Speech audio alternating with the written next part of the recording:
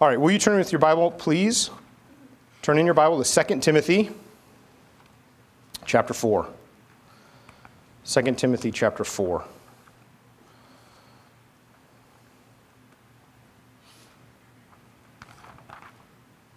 So we're in a little series now that's actually getting kind of changed around just a smidge because our power was out. Happy Father's Day. Happy Juneteenth. Happy everything from last week. But we're excited to bless the fathers, but I ate all your things, so I'm sorry. No, I didn't really. But they didn't keep, so we just gave them away to everybody who came, got a bunch. So if you showed up to the building not realizing the power was out, then you got a bunch of cakes. That was awesome.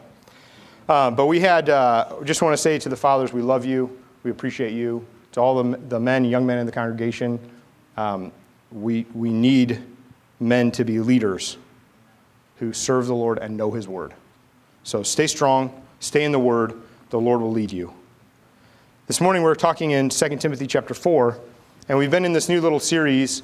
I have a fun Latin phrase for it. Omni tempora paratus. It means ready in all seasons, ready at all times. And I just like that word paratus, it's cool. It happens to be the motto, Semper Paratus, of the Coast Guard, who I hate, but that's okay. No, I'm kidding. I'm kidding. I was in the Army, so I have to not like the Coast Guard. That's just how it works. Navy, Army, anything with water, no. Anyway, this means ready in all seasons. And what we're talking about is Paul is charging his disciple Timothy.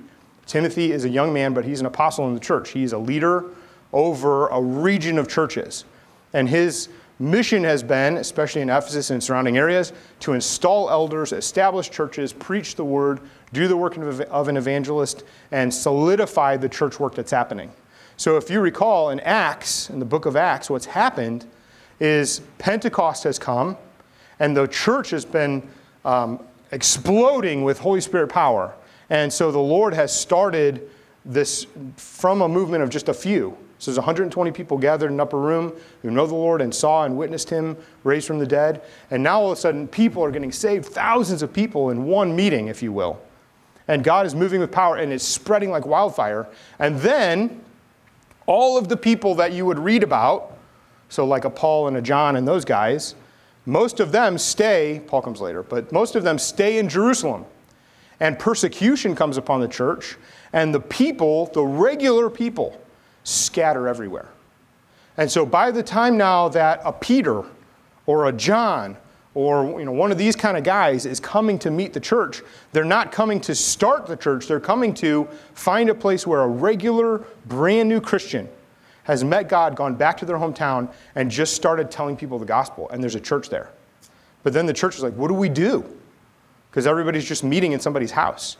And now here comes a Peter to say, let me instruct you. And so Paul is sending this guy Timothy, who's coming in, establishing elders and helping teach them things, and so that they would understand the whole Word of God and they know what to do. That's exciting though, isn't it? That also means God's normal way of growing is not through the preacher. It's not. Maybe sometimes God does great things and 3,000 get born out of a great sermon that Peter preaches. But the usual way that God builds the church is through the people. It's not the building. It's not the program. It's not the preacher. It's the people. That's exciting. That's exciting because that means that's why I can tell the kids God's going to use you. It's because God uses his people. It's good. Praise the Lord. So 2 Timothy chapter 4, let's read together verses 1 through 5. Here's what Paul says. This is most likely his last letter he's writing to his son in the faith, Timothy. And so think about this at the weight of, if you had one last letter to send to your child, what would you say to them? And here's what he says. He says, I charge you in the presence of God and of Jesus Christ, who is to judge the living and the dead, and by his appearing and his kingdom preach the word. And by his kingdom, preach the word. Be ready in season and out of season. Omni tempora paratus. Reprove, rebuke, and exhort with complete patience and teaching. For the time is coming when people will not endure sound teaching, but having itching ears, they will accumulate for themselves teachers to suit their own passions. And they will turn away from listening to the truth and wander off into myths. As for you, Always be sober-minded. Endure suffering. Do the work of an evangelist. Fulfill your ministry. Praise the Lord for his word. Fulfill your ministry. You know, God has work for us to do. So we are not working on our salvation to earn salvation, but being saved in him, being changed, made a new creation in him, we have work to do that he is calling us to. What is his work? His work is, he told us. He said, all authority in heaven and earth has been given to me. Go therefore and make disciples, baptizing them in the name of the Father, Son, and Holy Spirit, and teaching them to obey everything that I've taught you. Now, this is a radical charge. This is a radical charge because, first of all, going out and telling people things is much different than staying in and just doing a podcast. Podcasts are great, but it's very different, isn't it? So the people are supposed to go. They're supposed to make disciples. How do they make disciples? They tell them the good news of Jesus Christ. And in telling them the good news of Jesus Christ, they baptize them, and then they don't stop there. They teach them to obey everything that Jesus said. And what's everything that Jesus said? It's the Word of God. A lot of times it feels like in our modern day, we live by sound bites. Have you noticed that videos often are super short nowadays? So have you ever sat down and watched like an hour documentary and you get 10 minutes into it and you're like, this is taking forever. What is happening here? And you were super excited about it. You're like, man, I want to find out about the moon. And then you start watching it and you're like, oh, moon, okay, got it, 10 minutes. Whew. So what do? You pull out your cell phone and you start looking at stuff. And then you're doing messages, and you're on a web page, and you're watching a different video, and you're watching the thing. And then somebody calls, and you're doing 15 things, and you don't even know what you're doing. And all of a sudden, it's midnight. And this happens. Everybody's looking at me like, how did you know? That's how life is, because we don't stay focused on things anymore.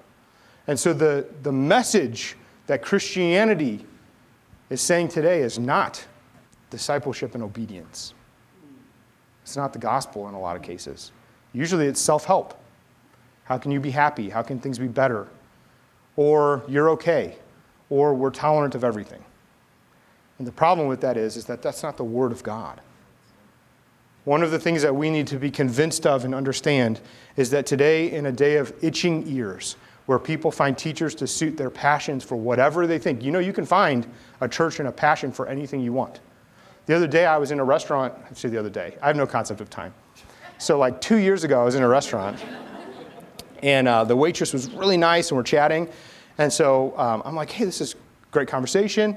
And so I told her, she was a young lady, and I said, hey, you should come to church. I'm a pastor just down the road, and you need to come. You meet everybody. It's going to be great. I'd love to tell you about the Bible. And she's like, I'd love to hear about the Bible. And I was like, this is awesome. And she goes, however, I'm a Jedi. I said, okay. And she said, yep, so I just need you to know, come into it. I love reading old books, but I'd like to know about the Bible, but I'm a Jedi. And I said, well, tell me about that. And she sat down in the booth. I don't know, hopefully she didn't get fired. Anyway, we chatted for a little bit, and she believes that George Lucas, who wrote and directed the movie Star Wars, was a prophet and received this vision of a real religious thing that happened a long time ago in a galaxy far, far away. And that the Force is the Force. And so she's training, and she found, the United States government recognizes the Church of Jedi. It's actual religious entity that's protected by our Constitution. And so she lived in a commune with this guy who was her master Jedi, and there were a lot of abuses, it sounded like to me, that were happening there. But this is what she believed. And so with itching ears, you can find anybody who's going to teach you stuff.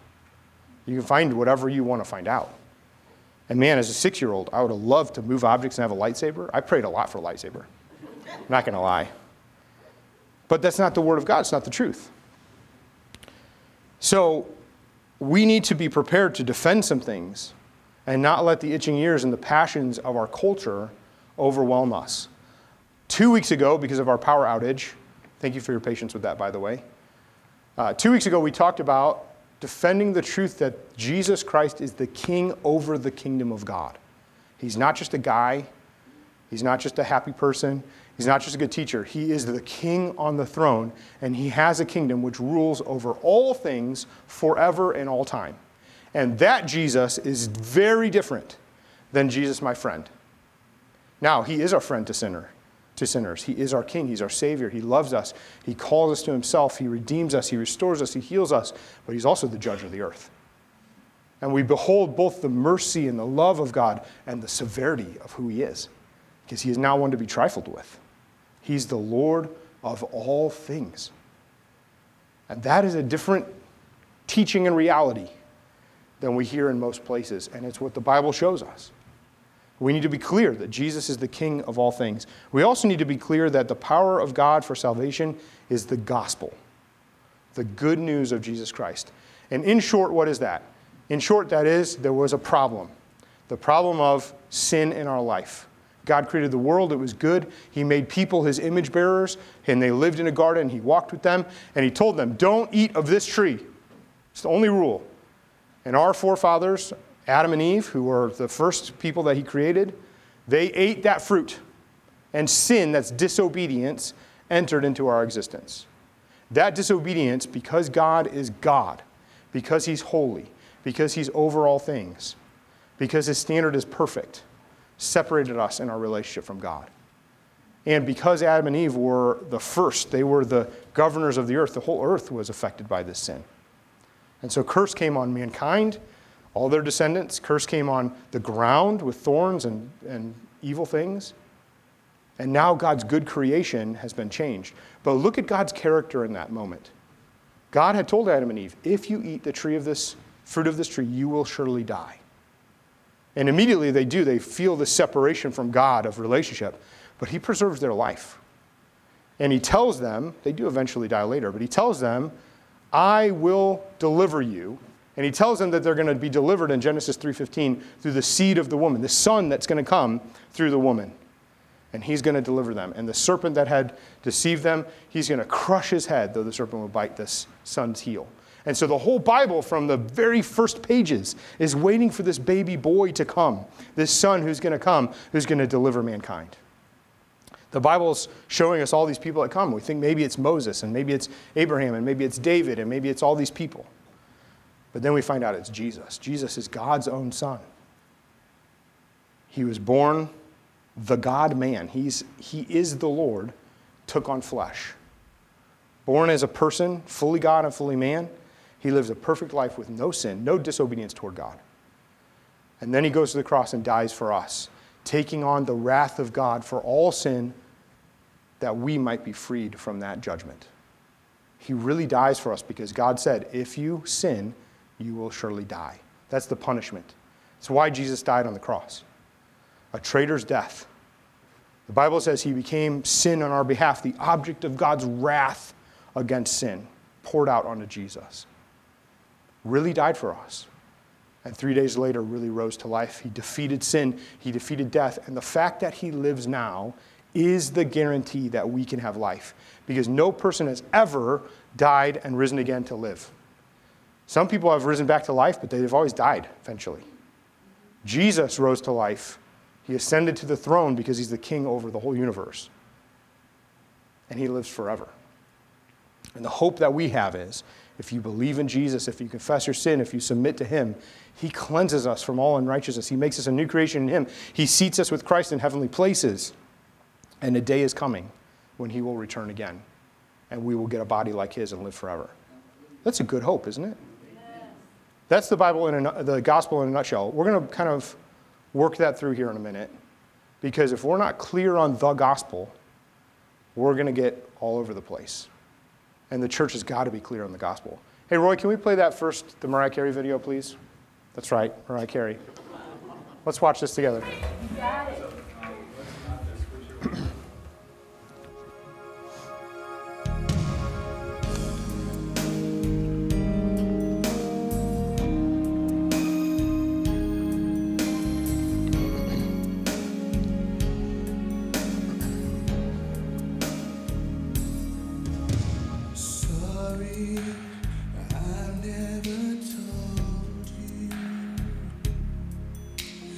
All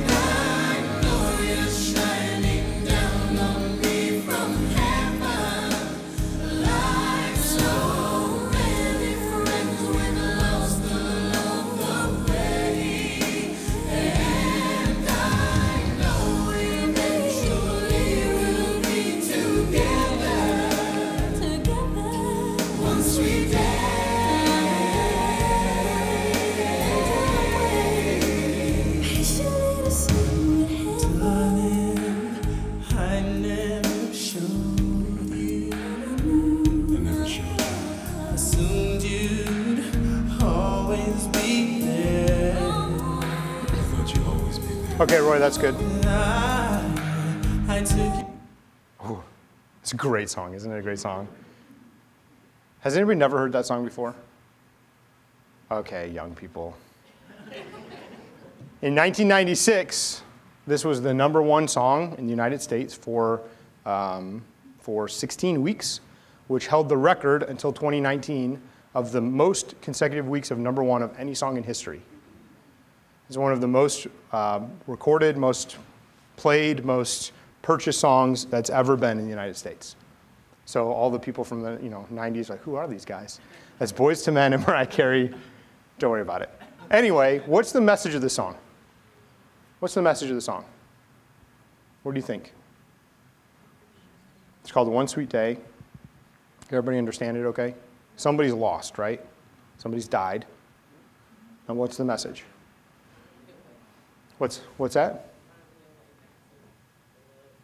Yeah, so they're going to be in heaven, right? And one sweet day, what will happen? Yeah, we'll see them again, right?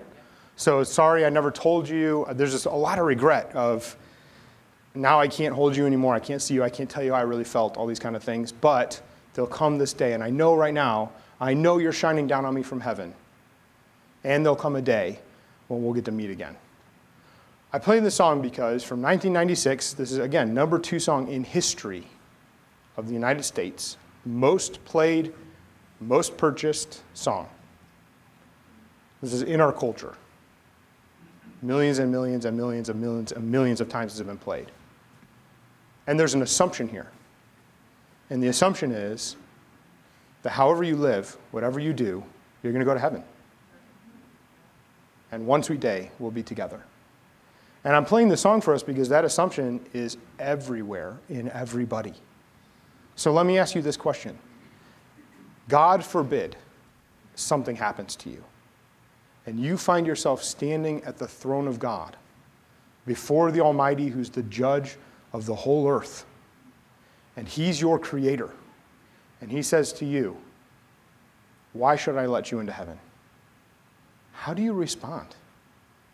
Because that's missing from this song. And by the way, this is a great song. I really like this song. Boyz II Men, holy moly. Mariah Carey, that girl can sing. Great song. But it doesn't fill in any of these gaps, right? So if the assumption is everything's fine, it doesn't matter, what do we really believe? So how do you answer that question? Here's how most people answer the question when I ask them. I'm a pretty good guy. I'm a pretty good guy. Overall, I've done some good things. I gave money to charity. I never hurt anybody. Pretty good guy. Another thing I like to hear is, I'm not perfect, but I'm not Hitler. So, generally speaking, I'm all right. Another good one. I went to church every Easter until I was 20 years old. Every Easter. So that counts for something. And plus, I'm not a communist. I'm not a Republican. I'm not a Democrat. Fill it in with whatever you want to fill it in, right? Whatever. And so usually there's two things. One is people say, I've merited this somehow. The other is, I'm better compared to other people, especially Hitler. I'm okay. It's always Hitler. But because he's a bad dude. So compared to Hitler, everybody's good. But that really leads to that assumption of it's all going to be fine. It doesn't really matter. And really, that's where our culture is now. Our culture is now is it doesn't really matter. You believe what you want to believe, it's fine. Heaven's for you, whatever, if you even believe in that, or just nothingness. Or I don't even know because I've not really thought about it. Or, hey, I'm just trying to live my life. I got student loans to pay off, so why are you asking me about this? This is where people are today. It's like, that's good for you, but for me, I'm finding my own way, and really I'm determining what things are really important to me on this journey of life. That's mostly what I hear today. So here's the problem with that. Our culture discounts sin. It doesn't matter anymore. people know innately there's something bigger than us. There's a creator.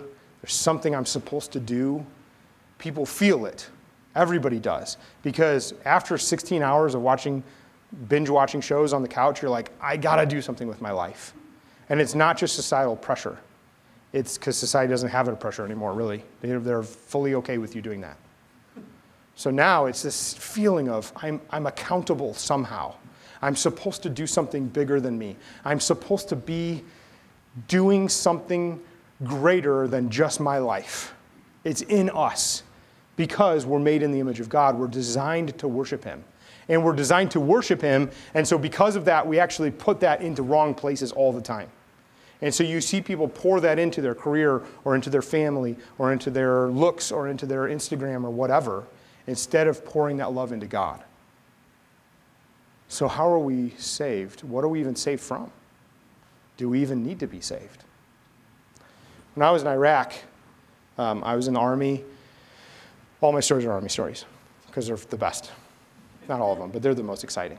And I was in charge of teaching Iraqi police how to do things. And one of the bases that I worked at was way up north and in a place called Al-Zahor. And Al-Zahor was kind of rural, and there was a big army base, Iraqi army base that was there. And so there were families that actually lived on the base that was right next to the police station. And it was a really weird area because they had cleared all the trees and stuff, and it was very desert.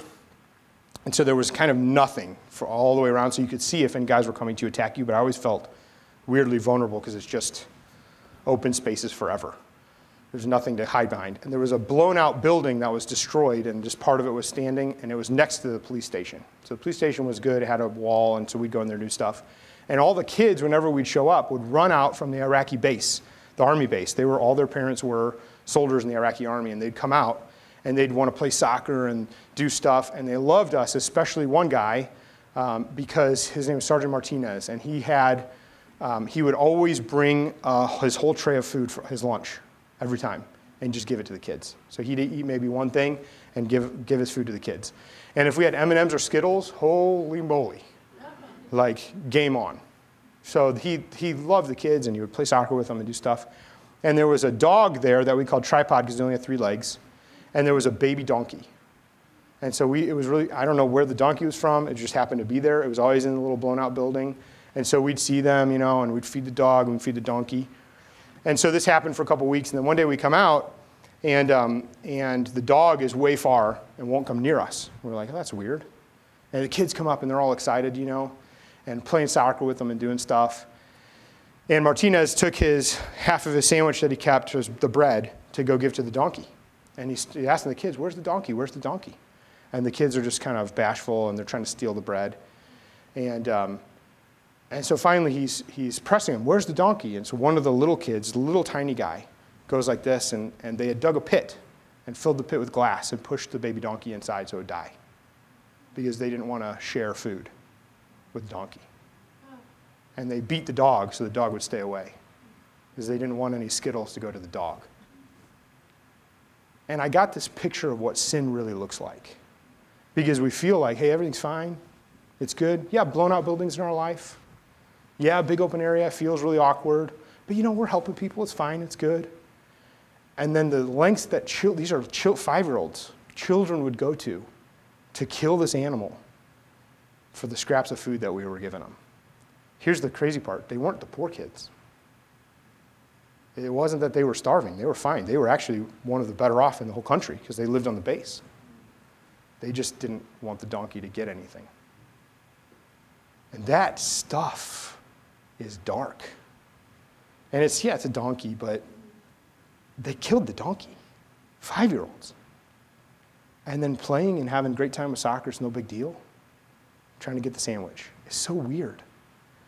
And if we actually stop and look at life and what's around us, the darkness that's there creeps in really fast.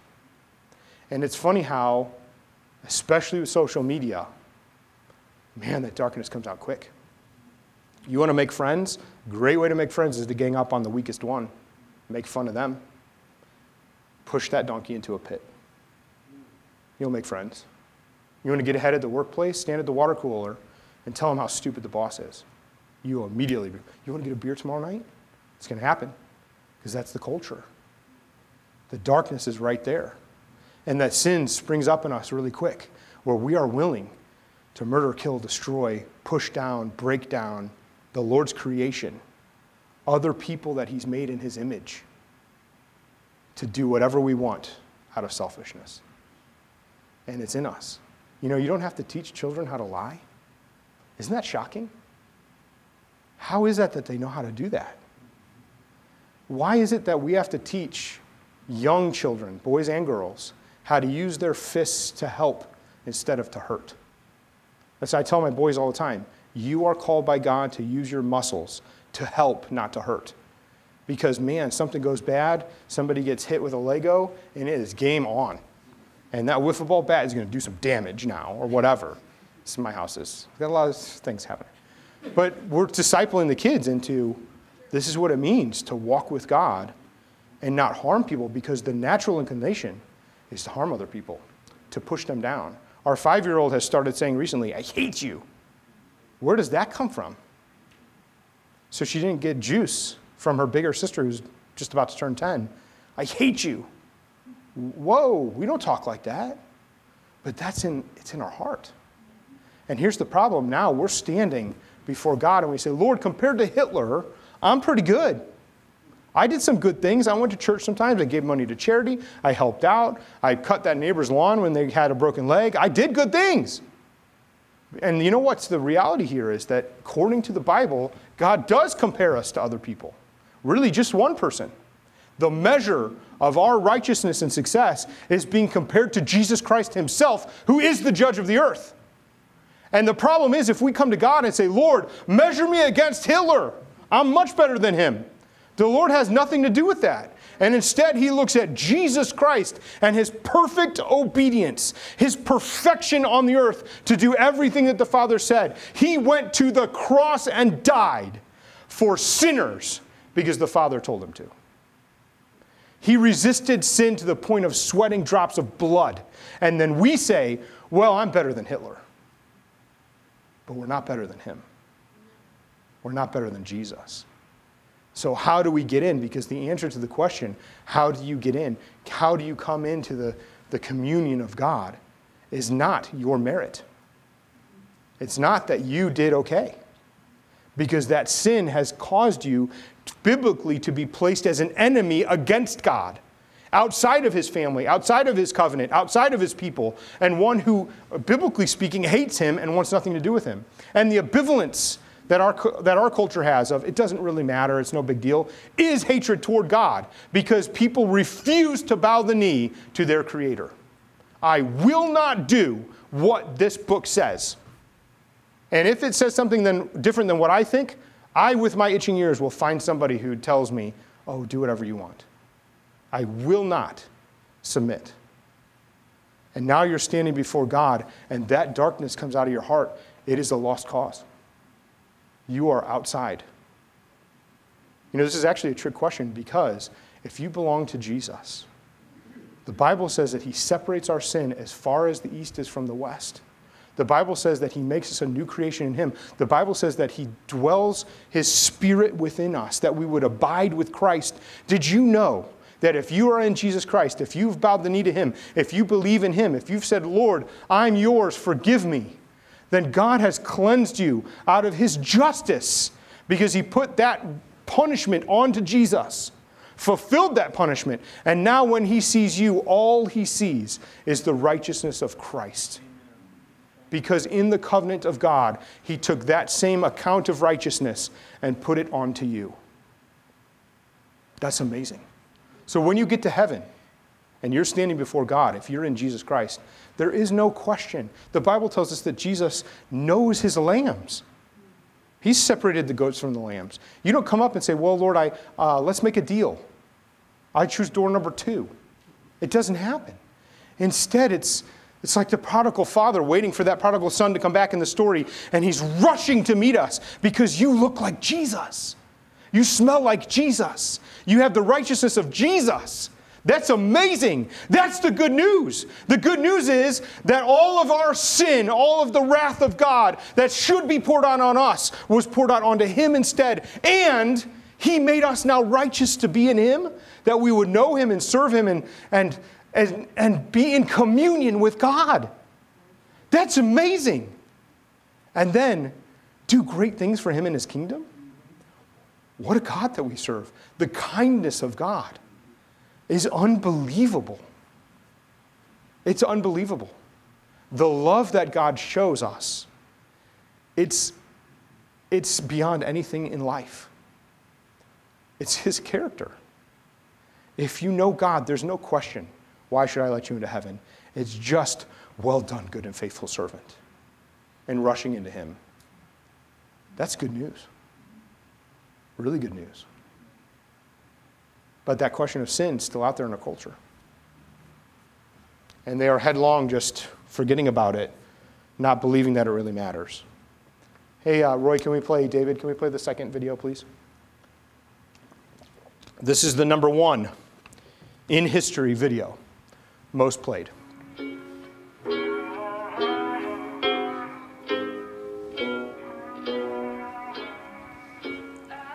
Yeah, I'm gonna take my horse to the old town road. I'm gonna ride till I can't no more. I'm gonna take my horse to the old town road. I'm gonna ride till I can't no more. I got the horses in the back, horse stock is attached.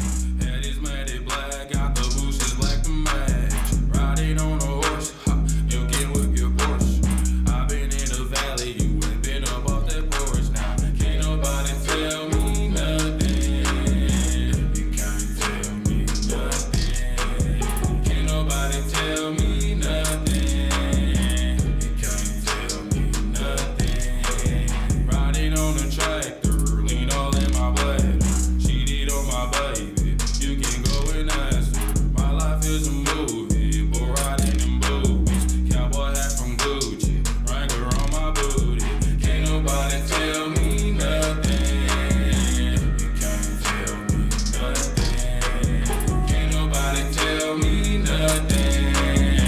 You can't tell me nothing. Yeah, I'm gonna take my horse to the old town road. I'm gonna ride till I can't no more. I'm gonna take my horse to the old town road. I'm gonna ride till I can't no more.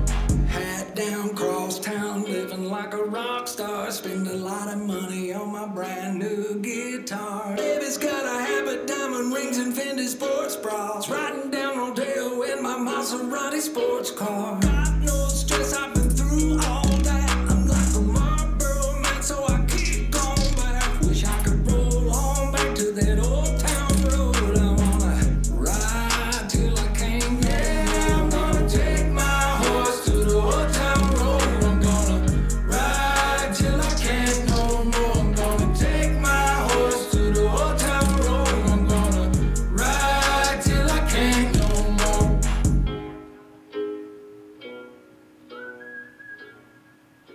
Lil Nas and Billy Ray Cyrus, 19 weeks in the number 1 spot, is the most requested money-making song in history. Wild, huh? What's the message of the song? No idea. No idea. What's the message of the song? I ride my horse to the old town road. So his swag is different than other people's swag. He rocks his own beat, works for him, and he does it. He's got no problems. He's been through all that stress, money, Maserati sports cars. Live your life. What's his God? It's his image. It's money. It's living that life, right? And this, 2019, this is discipling our people now. This message is not neutral. It's discipling our people, our culture, the world. Also, that guy, the old guy, the country guy, that's Billy Ray Cyrus. That's his daughter's Miley Cyrus. She's got $1 bajillion, and she's a wreck. Super talented girl. She really is. Some of her songs are really excellent musically, but she's a wreck because you're discipled into that. It's exactly the same thing she sings about. Just throw in some drugs and some other things. You know the number one song right now? The number one song right now for the last 4 weeks is Justin Bieber's song Peaches. Yeah, some people are laughing. It's the same message. We couldn't play that one in church. We couldn't play that one in church. And it's about his wife that he got married and he's so excited about it, but it's... But a lot of us listen to Joy FM. A lot of us do. It's true. Right. The problem, though, is I'm making this message clear to us, not for us in this room. We need to be clear for the people with itching ears who are finding whatever teachers they want to preach whatever they want in a society that says, you define it. You define yourself. You define everything. It's fine. It doesn't matter. And now we are bound by duty to the King who created us and saved us to stand up and say, there is a better way. And his name is Jesus. He's the way, the truth, and the life. He will demand everything from you. Everything. But guess what? You're already dead in your trespasses. The sin that you're experiencing and all the stuff you're trying to do to fill it, it doesn't work. And guess what? It doesn't work. All of those guys can tell you that. We all know that because we tried, didn't we? To fill it with anything. But at the end of the day, to come to him and breathe in life for the first time and life in freedom without the wrath of God impending over you, the life of God breathed into you for the first time, knowing that you're forgiven, that you've been made a son and daughter in his kingdom, that you belong to Jesus, that you're secure in him, that his covenant is over you, that what he says will never, ever be altered because he's the king of the universe. And if he said it over you, it will not change. And if he said it over your children, it will not change. How amazing. This God that we serve, he's so good. He's so big. He's so strong. And the world is literally dying in the inside, waiting for the message of the freedom of Jesus Christ. And they're putting all of their hope into that image. How many people are going to get Maserati sports cars? Very few. But this is what we idolize. That's what success looks like. I beat by my own drum. My swag is so high. I'm so great. Everything I do is awesome. It doesn't matter. When I come into town, people take notice. Money bags and guitars and sports cars. And at one time he said, my life's a movie, was one of the lines. Bull riding and boobies. That's the line from the song. But this is what's discipling our young people. This is what's discipling everybody. And it's not true. Because the reality is, sin is still sin. And our culture does not want to face it. And the solution to sin is that we have a Savior named Jesus Christ. God himself, who became a man for us, who lived a perfect life without sin, who took the wrath of God. Did you know that when Jesus died on the cross, the sun went black, the sky went black, the earth shook, people rose from the dead? You want to talk about panic. It was like zombie apocalypse. People were freaking out. They didn't know what was happening. The temple curtain that's a couple feet thick tore in two. One of the Roman centurions standing outside said, surely this is the Son of God. A centurion looking at what is happening right now. Because for the first time in history, the blood of the Creator was falling onto the ground that he created. You understand, the Lord formed and planted and grew a tree that he would eventually hang his own son on. For us, for you, and for people who are following Maserati sports cars. That's their whole life boiled down. Their whole life boiled down is just money and success and fame. And if one person likes me on Facebook, then I'll know I'm okay. And that destiny is empty. But we walk around like, oh, yep, whatever, it's good for you, sorry, whatever. Because the church needs to stand up and say, this is the gospel. This is how you treat people. Look how they treat women. How they treat men. It's false. But we stand on the gospel and say, there's a better way. There's a king named Jesus. He makes you a prince in his kingdom. You don't deserve it. It's not anything you've done. But his call, his grace, it's by grace you've been saved through faith, this not of yourselves, but as a gift of God. I'm here to tell you, if you don't know Jesus like that today, if you are planning in your life that you're going to stand in front of God and say, here, Lord, look at the good things I did, you are not a Christian. You're not. I'm sorry to say it like that. Unless you come and say, Lord, my whole life is in your hands, and I trust you with my every breath. That's Christianity. It's saying, Lord, everything I have is loss and dross and brokenness. The best things that I've done. You know, one of the ways I knew that I was a Christian, I really knew I was a Christian, was because I wasn't going to tell you this story, but we're going to have worship team come on up. I was 2 weeks into my tour in Iraq, my first tour. Not even. I was 1 week in, and we got a call on the radio that some bad stuff had happened, and there were a bunch of our guys hurt. And so I went to the hospital, BIOP Hospital, Baghdad International Airport Hospital. And we arrived there, and I had our task force commander. He was in charge of 3,000 people, and I was escorting him around. And so I went with him in. And one of our guys, who I didn't know him, but he was in my unit, had been hurt, and they were doing brain surgery on him.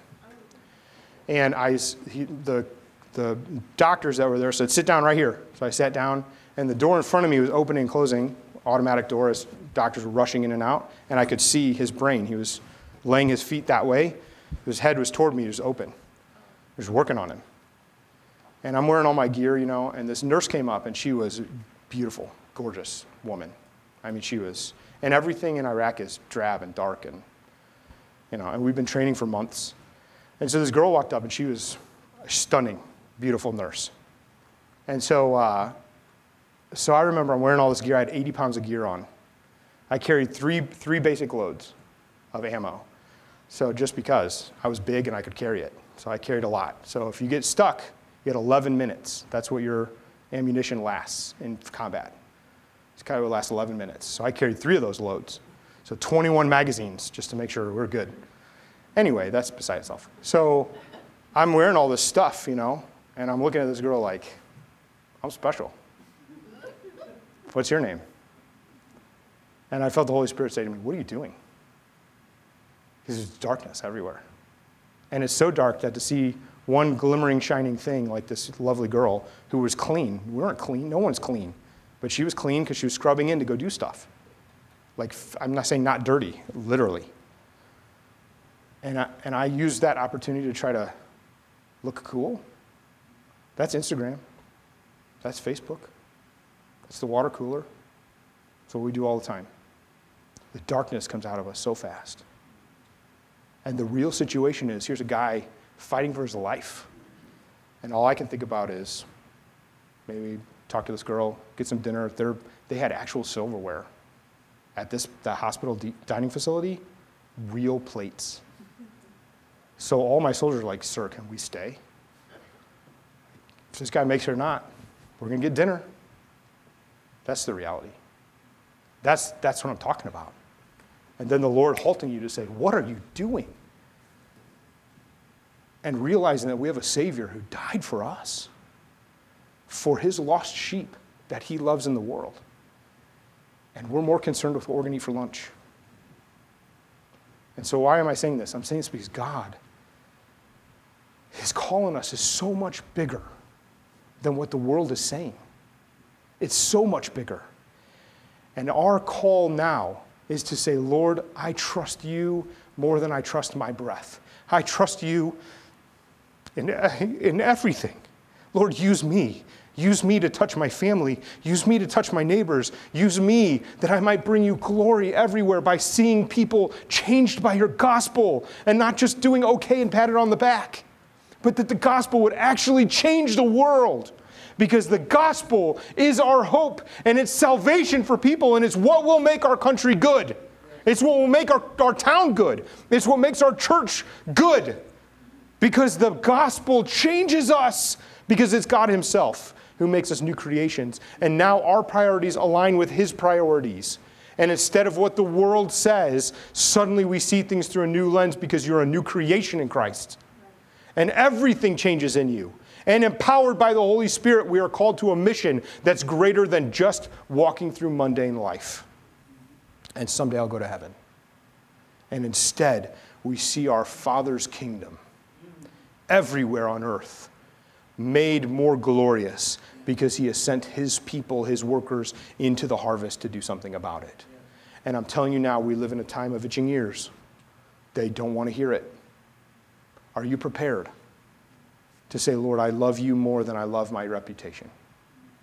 I love you more than I love my friends on Facebook. I love you more than I love being comfortable.